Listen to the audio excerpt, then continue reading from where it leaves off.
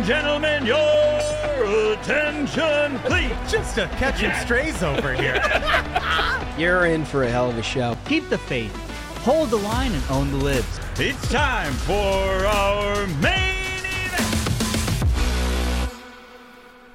Welcome, folks, to a very special episode, a live episode of the Ruthless Variety Program, where we will be discussing last night's debate, fellas. Yeah, I mean, it was an exciting one. A lot of fireworks on stage at this one. And I like going live because I feel like Bill O'Reilly. Well, we've had to overcome some very significant OCD behavior in the setup for this. We'll just do it live. All of you are a little, I don't know if it was the Leatherwood yesterday or, you know, your excitement over the debate, but like, we got to settle in here a little bit. I mean, we're ready to go. We're ready to go. We are ready for this. Let me start by saying, I think, not surprisingly, Megyn Kelly did an absolutely superb job, as you knew she would. But I thought the partnership with News Nation, having Eliana and Elizabeth on there, was a good mix. They asked real questions. I mean, Megan's so good. She's just so good at it. That I think she got some, you know, she challenged candidates in a way that they hadn't been challenged with a line of questioning before, and then allowed them to sort of interact upon that. Ran a tight ship. Like, I love to see it when you know, candidates would go over their time.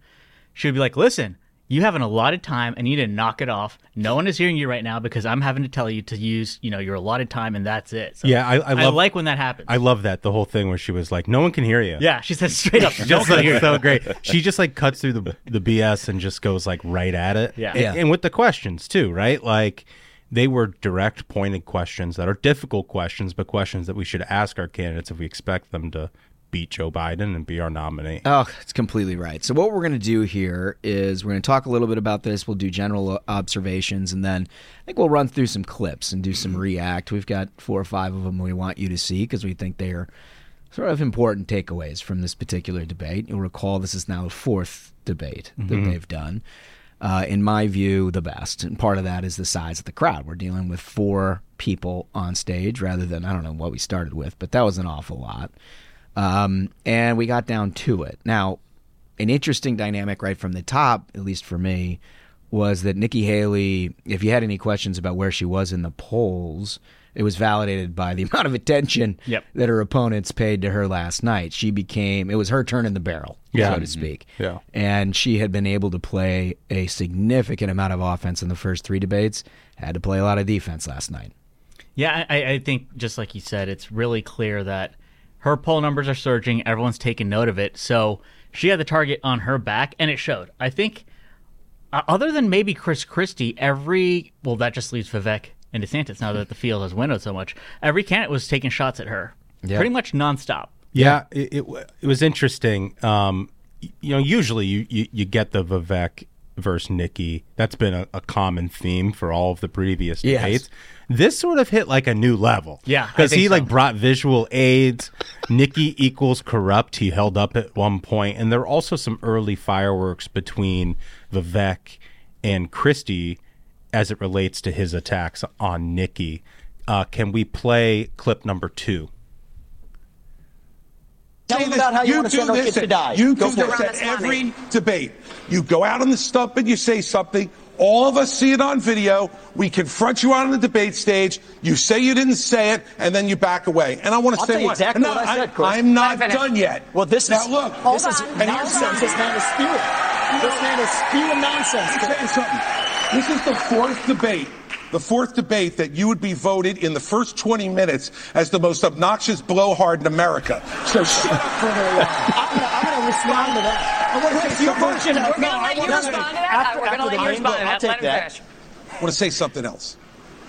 We're now 25 minutes into this debate, and he has insulted Nikki Haley's basic intelligence, not her positions, her basic intelligence. She doesn't know regions. She wouldn't be able to find something on a map that his 3-year-old could find. Look, if you want to disagree on issues, that's fine. And Nikki and I disagree on some issues. But I'll tell you this, I've known her for 12 years, which is longer than he's even started to vote in a Republican primary.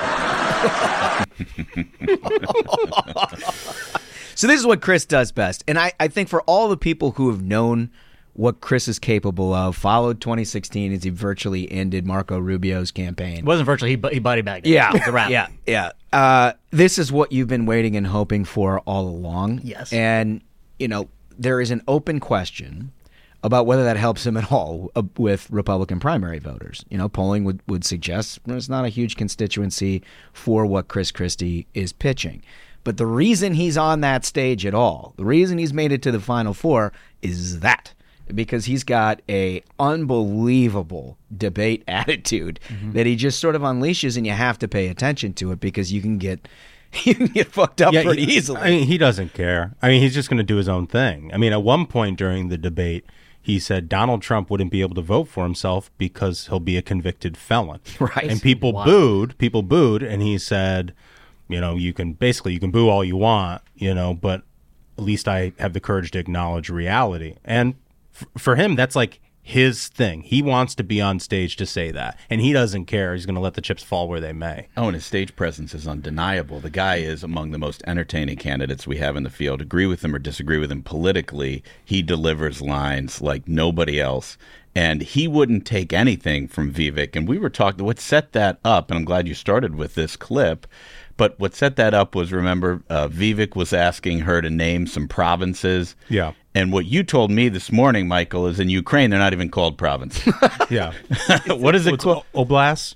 Okay. Yeah, well, I mean, the whole thing was a setup. I mean, Vivek's question was, what provinces do you want to send American troops to? So if you answer the question, then he's like, oh, I got you, neocon. Yeah. You know what I mean? When did you stop beating your wife? Yeah, when did you stop beating your wife? And then if she named the provinces, which she eventually did, I saw a lot of people pointing that out. Being willfully obtuse about that fact on the internet. Obviously, they like to do that because they support Vivek, which really means they actually support Donald Trump. But she answered the provinces. But the problem is, then you answer the provinces, and he's like, actually, those are called oblasts. You know what I mean? It's just that's who Vivek is, right? He's the kid in the front row is asking for more homework from teacher. Here's the thing. So I think the fact that it was on News Nation, right, and I think it was carried locally by CW. Yeah. I think the audience for this one is especially concentrated. Like, you have to be. This is a Wednesday night. Who's like, okay, set the calendar. Wednesday night, Republican primary debate. I'm going to be tuning in. I think you have a very concentrated audience, and I bet the overlap of that audience with online conservatives is almost a perfect circle, right? Because I was watching the reaction in real time online, and the online crowd was loving Vivek because online is essentially just like a battle arena, right? Yeah. where especially on Twitter now that people are free to be able to speak their mind and not get permabanned. But people were like, this is what we wanted. I've always said a debate is like a Roman Coliseum. People want to see blood. Yeah. They want to see combat. They don't want to be like, so here's my, 5-point plan for how we can alleviate marginal tax rates among a certain group. No one wants that. People are tuning in. They expect this to be a brawl. They expect it to be a fight, especially since Donald Trump essentially in 2016 revolutionized what a debate is. A debate is essentially now just a shootout. It's like a steel cage match. And Chris Christie brought it. That got some, audience reaction. A lot of folks, in the primary may not agree with him, but that woke the crowd up. You could hear audibly. They started getting into it. But Vivek, Duncan may disagree with him, but when he goes after someone, when he wants the combat, when he holds up a sign saying Nikki is corrupt, that's the showmanship. Well, it is the showmanship, but I think people also find it incredibly grating and annoying. I mean, my wife walked in during the closing statements, and her remark during Vivek was, he just said a lot of weird stuff. The J6. The 9/11. My wife. I liked his closing remarks. He said climate is a hoax. I get it, but it's part of the presentation problem for him. Yeah, well, but his closing statement, I think, was roses are red, Harambe's in heaven. Bush had prior knowledge of 9/11. Pretty much, which was really one of the most fascinating closing statements I think you could have ever heard from. But it was sort of strange because there's the Vivek on the attack and mixing it up with Christie and mixing it up with Nikki, and then there's also these diamond in the rough moments where he just makes a ton of sense and the presentation is pitch perfect. Nick, can we go to clip number 4? This is a very personal issue to our family. I wanted to take actually a minute to recognize my wife who's here today. Badass surgeon. She did a bunch of cases with cancer survivors earlier today, flew here to be tonight. We'll be back at 7 a.m. in Columbus, Ohio tomorrow, taking care of those patients in the OR. And on the front lines of people who have actually not swallowed for years. And here's what's something that's awful that's happening in our healthcare system. They'll pay for anything like feeding tubes, doctors to be pill pushers, but for the procedures that can actually make these patients better, we have a broken healthcare system that doesn't pay for it. My wife, Apoorva, in many cases, does not get paid for those procedures. She does them anyway because it's the right thing to do. But that does not work system-wide. So here's the answer. We don't have a healthcare system in this country. We have a sick care system. We need to start having diverse insurance options in a competitive marketplace that cover actual health, preventative medicine, diet, exercise, lifestyle, and otherwise. And here's how we deliver that. End the antitrust exemptions for health insurance companies. That's where the competitive marketplace begins. That's crony capitalism, and that's the answer. I mean, strong as hell. It's great. That's what makes us so mad about Ramaswamy. We've known him before he ran for president. You got a lot of that. Yeah. You know, there was a lot of really thoughtful examination about things he knows a lot about and things that he doesn't know a ton about, but was thoughtful about sort of how you would go about fixing things. And candidly, you don't get a lot of that out of this presidential campaign. And that's why we get so upset. I mean, the reason it feels like we are picking on this guy all the time is because we knew him. Yeah. And he wasn't that. I mean, this is a guy. I'm not mad. I'm just disappointed. So here's the thing. I want to exclude myself from that. I say he's a Renaissance man. He can give you an honest, thoughtful take, and that is based on experience. You know, his wife is a doctor, sees this, can give him he personalized it really well. That great presentation of making that firsthand. But he also can bring the fireworks. Because the thing is, I think the Nikki Haley example is perfect, because here's the thing. Everyone on that stage in their heart knows she knows a hell of a lot more than any of them do about foreign policy. And it's not even close, right? Like, she'll be able to name every oblast in Ukraine, you know, alphabetically and reverse alphabetically. And they all know that. So the way to attack that strength is like Vivek did. Don't try to argue in facts. You think it's a good idea to insinuate that the former UN ambassador couldn't find something your 3-year-old could find on a map? Yes. You don't find that demeaning? You think maybe that was off-putting to women? You have to do anything you can to take someone's strength away. I'm not going to be like, you know what? I got to see the field. This is clearly the best foreign policy candidate up here. Yeah. I would not. Yeah. Well, there was a good moment later on in the debate that I think illustrated exactly what you guys are getting at with him, where there are moments where he makes a point that I think resonate deeply with Republican voters. The attack he was making on Nikki Haley is she opened up her campaign with only a woman can do this job. Yeah. And she has repeatedly come back to the woman deal, which you hear a lot of out of the left, frankly. Mm-hmm. Right. And that was the point he was making, which was actually, I think, resonated with an awful lot of people. And then in the next sentence, he says, this is a lady who would send your kids to die so she can have a bigger house. It's like, that's a very serious accusation. It's just not like you don't belong on that stage. When you're doing that, I mean, this is a presidential election. Like, this is not a city council hearing. This is not a competition for the 8 p.m. slot on cable news. Like, this is a presidential election. You can't say shit like that. And I'm not saying you can't because you just shouldn't, but it's like the presidents don't. Presidents don't say stupid shit like that. That's modern presidential. We've had a president who doesn't. Like, it's just not serious. Trump got up there and said Rand Paul's ugly. Yeah, it's true. Straight up, he said Rand Paul's ugly, and the crowd clapped, and he won the primary. But you know why he does it? Because it's fun, and the audience loves it. He's funny. Yeah, Trump, that's the difference. Right. Donald Trump does it, and he gives you a wink and a smile, or does the observation point where he's like, many people are saying, and it's like he's part of the crowd making a commentary. You talk about this all the time. He breaks the fourth wall. Okay, that's a good point. That's a good point. It's commentator Trump. He's your buddy on the couch with you. Like, can you believe this? Can you believe this guy? Right. Whereas Ramaswamy is the kind of guy that if you got cornered, if he's doing this routine and you got cornered at a cocktail party with him, you're like, Jesus, how do I get out of here? Right.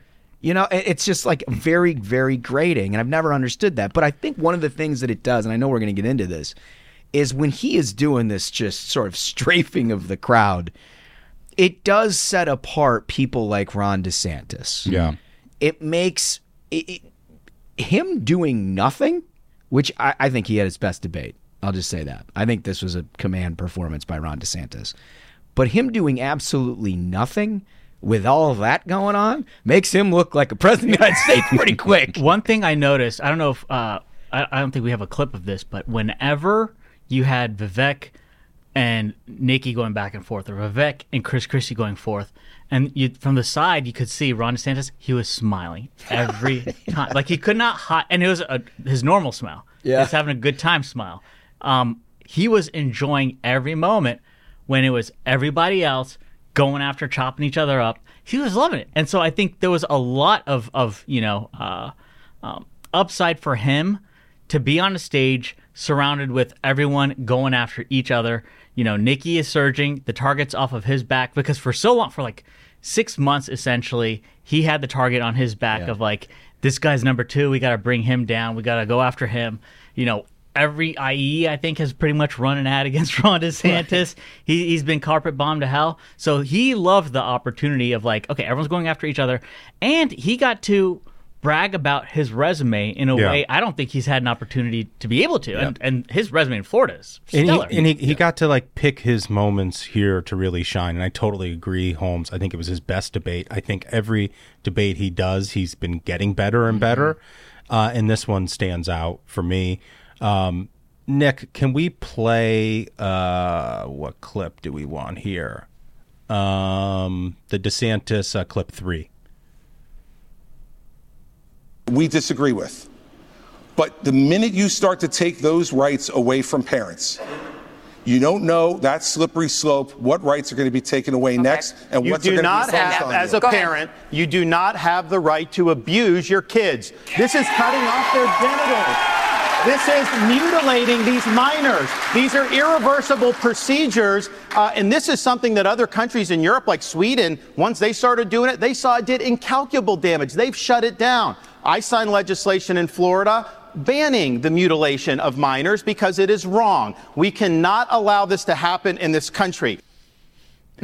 Yeah, he's at his best when he's unequivocal, when he speaks so clearly with force, and there's no like weird smile at the end of it, because he is on. He's giving you everything that you know that he's capable of, which we saw so much of during COVID.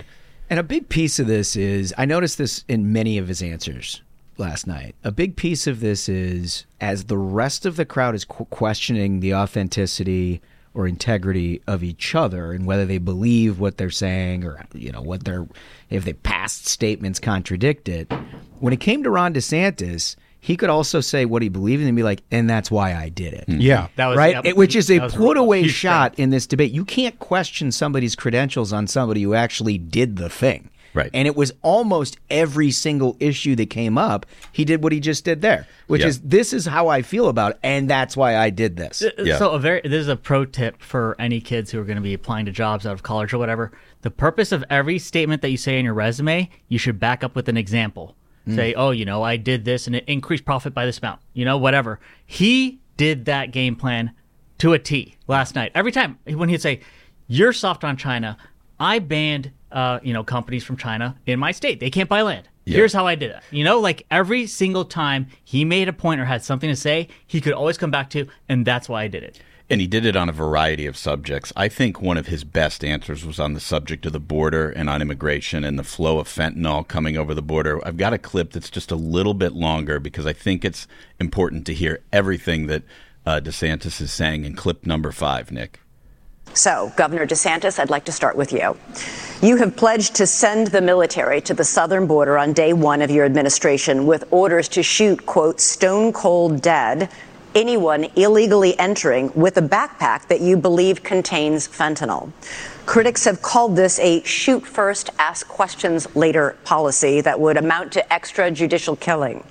You are a former military lawyer. Why do you think this idea of yours would be legal? The drug cartels are invading our country, and they are killing our citizens by the tens of thousands every year. We had a situation in Florida. There was an 18-month-old baby that was crawling on the floor of an Airbnb rental. There was fentanyl residue on the carpet, and the baby died. Is this acceptable in this country? I know the elites in D.C., they don't care. They don't care that fentanyl's ravaging your community. They don't care that illegal aliens are ravaging our community and overwhelming our community. The commander-in-chief not only has a right, you have a responsibility to fight back against these people. And does that mean shooting first? It means you're going to categorize them as foreign terrorist organizations, and we will identify just like we would anywhere. When I was in Iraq, the Al Qaeda wasn't wearing a uniform. You'd see anyone walking down the street, they all had man dresses on. You didn't know if someone had a bomb, an IED attached, or not. And so you had to make a judgment based on intelligence, based on positive identification. But we're going to be able to get the intelligence on these cartel people. And here's the thing. If we had a wall across the southern border, which I support, this would not have happened. We need to build a wall across the southern border. I'll get it done, and Mexico is supposed to pay for it. Remember, here's how you do that. I am going to have fees on remittances from foreign workers when they send the money back to foreign countries. We're going to tax it, and we're going to build a wall with that. So, yes, you should have had that. But we don't have it. I'm going to build it. But we have to lean in on this problem. I am not going to sit there and allow mothers to lose more kids because of fentanyl overdose. I am not going to sit there and let sex trafficking go unabated or human trafficking go unabated. There's going to be a new sheriff in town, and these drug cartels better buckle up. Thank you. I mean, in politics, tone is everything. And on an issue that's that important to our country and that important to Republican primary voters, they needed to hear something like that from their candidate with that sort of tone. And that's the tone he used for 2 years in the state of Florida when everybody was shooting at him, and he stood up and he stood against it. This is the tone that if he replicates over and over and over again, this can win it for him. That was I've never heard that plan before, but that's a good one. Yeah. If you're a foreign worker and you're sending money to Mexico, guess what? There's a tax on it. I'd pay for it. Well, it turns out he thinks about these kind of things. You know, and he's got policy chops. He handles these things. That's why they've made so much progress in Florida. But again, I think, Chris Christie did what he is there to do, as we just discussed, and he performed as he was going to perform. I think it's obvious that he's not going to be the Republican nominee for President of the United States. Now, we'll see how this whole thing shakes out. I think he definitely deserved to be on that debate stage. You saw Ramaswamy, you know what I think about that. What we're talking about here on answers like that, and then how Haley has conducted herself in the surge in the polls, is we're down to a two-person race, essentially. Aren't we, fellas? Yeah, I think so. Feels like it. Yeah. I mean, that's what it looked like on the stage last night. I mean, everybody was jumping ugly on Nikki. And Ron had just point after point doing what they've now elevated to a different place. And I know there's two more CNN debates that were announced today in Iowa and New Hampshire. And the threshold for qualifying for those is 10%. 3 polls at 10%. There's exactly 2 other than Donald Trump that qualify for that sort of thing. Right? So I think this is winnowed down to a point where we're going to have a real look at somebody being an alternative to Donald Trump as a result of this process. Yeah. I think Nikki did a really good job in her closing statement of sort of setting up that contrast with Donald Trump in that audition of what you're saying. Like, who's going to be the alternative to Donald Trump in this race who has a pathway to go one-on-one with the guy? Can we play that Nikki clip? It's number 1. We have to stop the chaos, but you can't defeat Democrat chaos with Republican chaos. And that's what Donald Trump gives us.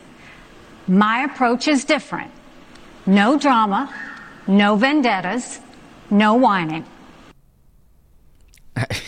Yeah, that's her point. Yeah. That's the crux of her entire campaign. I mean, she's got policy chops, she's got depth, she knows more about foreign policy, but really what she's selling from day one is that. Yeah, I mean, the other reason I sort of played that clip is I wonder if it's ambitious enough. You know, like, is it ambitious enough to say, there's too much chaos going on? Like, I think most people who are voting for Donald Trump, like, sort of have embraced the chaos at this point. They're along for the show. And Donald Trump is a show. If you see these rallies now, it really is. It's like the Grateful Dead. People travel around the country to see the guy do his thing. It's as much entertainment as it is politics. Yeah. I don't know if that breaks through. You know, like I have to think there has to come a time where people point out the fact that Donald Trump lost to Joe Biden. I think you know, and that's then the exact thing. I have a better chance of winning the election. Is that important to you? Would you like to win? You know, I think they got to get there, and if you're not going to get there, I don't know how you close the gap with Donald Trump. I think that's the thing is I think it resonates, the message of like, oh, you know, no drama with me. There's not going to be the chaos. But if you tie it in the same way that DeSantis frequently did of, and I can actually win. Yeah. Because Republicans are hungry to win. They want to win. They're done with this, you know, disappointing cycles of not getting the red wave we anticipated or not getting the W at all. I think Republicans are really done with it. So when DeSantis brings it up, yes, that gets some attention. But I think Duncan's right. Is if she were to tie that of like, you know, there'll be no chaos, only winning because I can actually win. She very briefly in one exchange, I think a moderator was half speaking over it. She brought up the fact that because in polling, I'm crushing Joe Biden in like every swing state. She tried to get that out there, really, you know, didn't get much attention. But I think tying it to like, you won't get chaos, you'll get a win. And the fact is I'm leading Biden in all the polls. I think that's a stronger argument. Yeah. Yeah, the electability piece is got to be front and center if one of these people are going to have a real shot at Donald Trump. But so let me ask you this. I think a quality debate, I think all of our comments reflect that. Do you think at the end of this, anybody made a move to separate themselves from the crowd further than there already is? I don't think so. I really don't. I mean, I think that we know who the top two contenders are against Trump, and I think that their numbers are very tight in that first state of Iowa. And I mean, we've seen it reflected in the polls. And I don't think that there was anything that Ron DeSantis or Nikki Haley did to separate one of themselves from the other last night. I think that all of the ground game that's going into what's happening in Iowa is happening separately, and that's going to determine who actually wins or who finishes a little higher in Iowa. I really don't. I don't know if you guys have a different view, but well, just to reiterate, I think it was Ron DeSantis' strongest debate. I mean, his command of the facts and his record and tying that record into everything that he said. I think if you just look at the crowd reaction to a lot of the stuff he was saying, it clearly resonated. Yeah. You know, I think if you took a poll of everybody who was sitting in that room, they would say he won the debate. I think he won the debate. I think he set himself out there as like, you know, the best position to benefit from this. I don't know if ultimately he will because, you know, we've had 4 of these already, and the numbers haven't moved tremendously. Nikki's went up from the first debate, obviously. But, like, what DeSantis is doing in Iowa is different. Outside of the ground game, they're also up with a new TV ad. Former Trump supporters talking about why they got to support Ron DeSantis, making some more of those electability arguments. I'm curious if this gets one-on-one with Nikki Haley, we get into those sort of brass tacks. Yeah. Be like, I have a path to take on Donald Trump one-on-one and finally get him on stage. Do you, Nikki? Yeah. And vice versa, right? And like, I mean, I think that's ultimately the next argument that needs to take place between these two candidates who clearly have set themselves above the other two. So my take on last night is I think it kind of was a possibility that Nikki could, you know, if she had a strong showing there, it would start being just like kind of like the train is leaving the station kind of a moment. And I think DeSantis did a huge amount to save himself. He remains in the argument.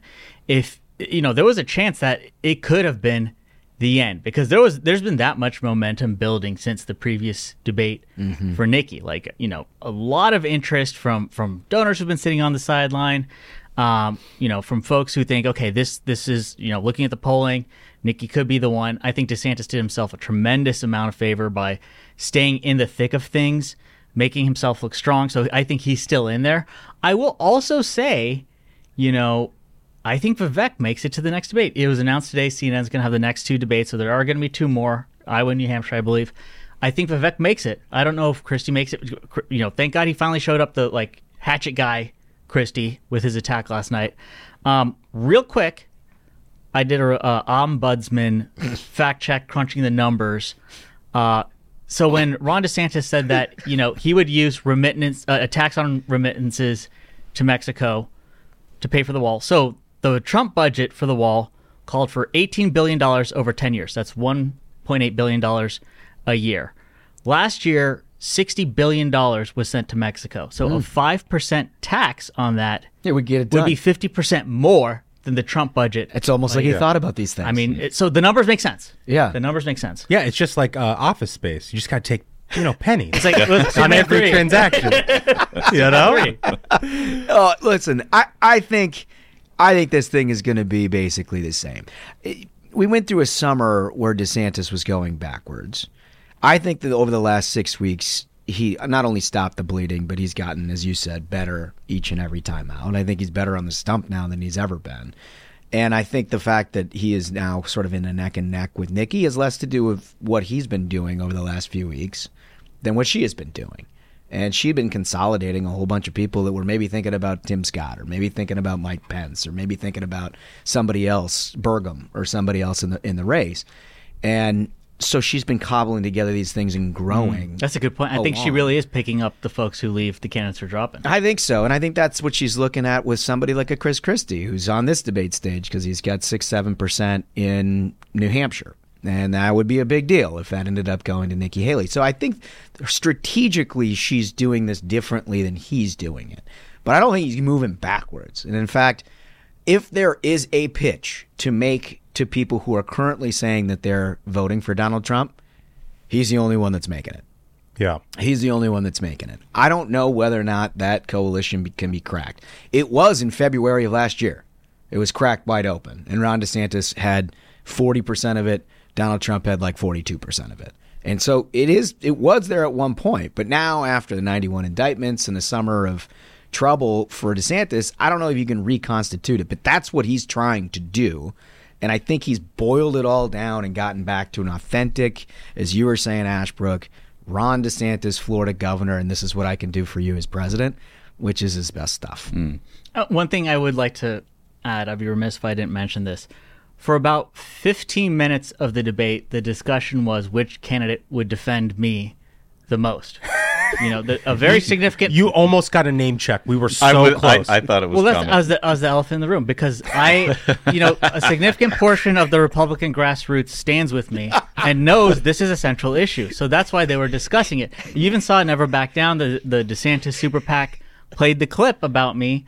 Sent that out. Phil Cox retweeted it. This is central mind of all Republican primary voters. And I think it's like Grover's got the taxpayer protection pledge. There has to be the smug protection pledge. I want every candidate on there to sign. They will do whatever is necessary to ensure my safety and well-being. And the Duncan pledge is the exact opposite. The first candidate who promises to drag him to Guantanamo Bay earns my vote. The other thing that is sort of interesting, I don't know if you guys picked up on this, Vivek clearly listens to the show. Yeah. And in particular, listened to the Nikki Haley episode because he actually referenced an attack that Nikki had on him during the interview. Oh, yeah. On the show. That's right. Guys, give us a shout out. How about a little something for the effort? Just name check the program a little bit. There was that's a couple of them. I mean, you mentioned one, you did another with the Nikki thing. I think there was another one mixed in there somewhere that I was like, hey, wait, that happened on our show. If you want to be politically informed, you listen to this. I mean, the candidates themselves do. Yeah. Oh, it's true. And we love doing it. And we thank everybody for joining us here today because this was a quick little knockdown. And after the Leatherwood last night, I got to tell you, this is a real command performance by each of you to be able to keep it together and have some cogent analysis here today. Yeah. So I think we did it. I think so. Absolute banger of a live stream, gentlemen. And thank you so much to our viewers. And remember, check out today's episode, especially on YouTube if you have not yet. So until next time, minions, keep the faith, hold the line, and own the libs. We'll see you on Tuesday. Stay ruthless.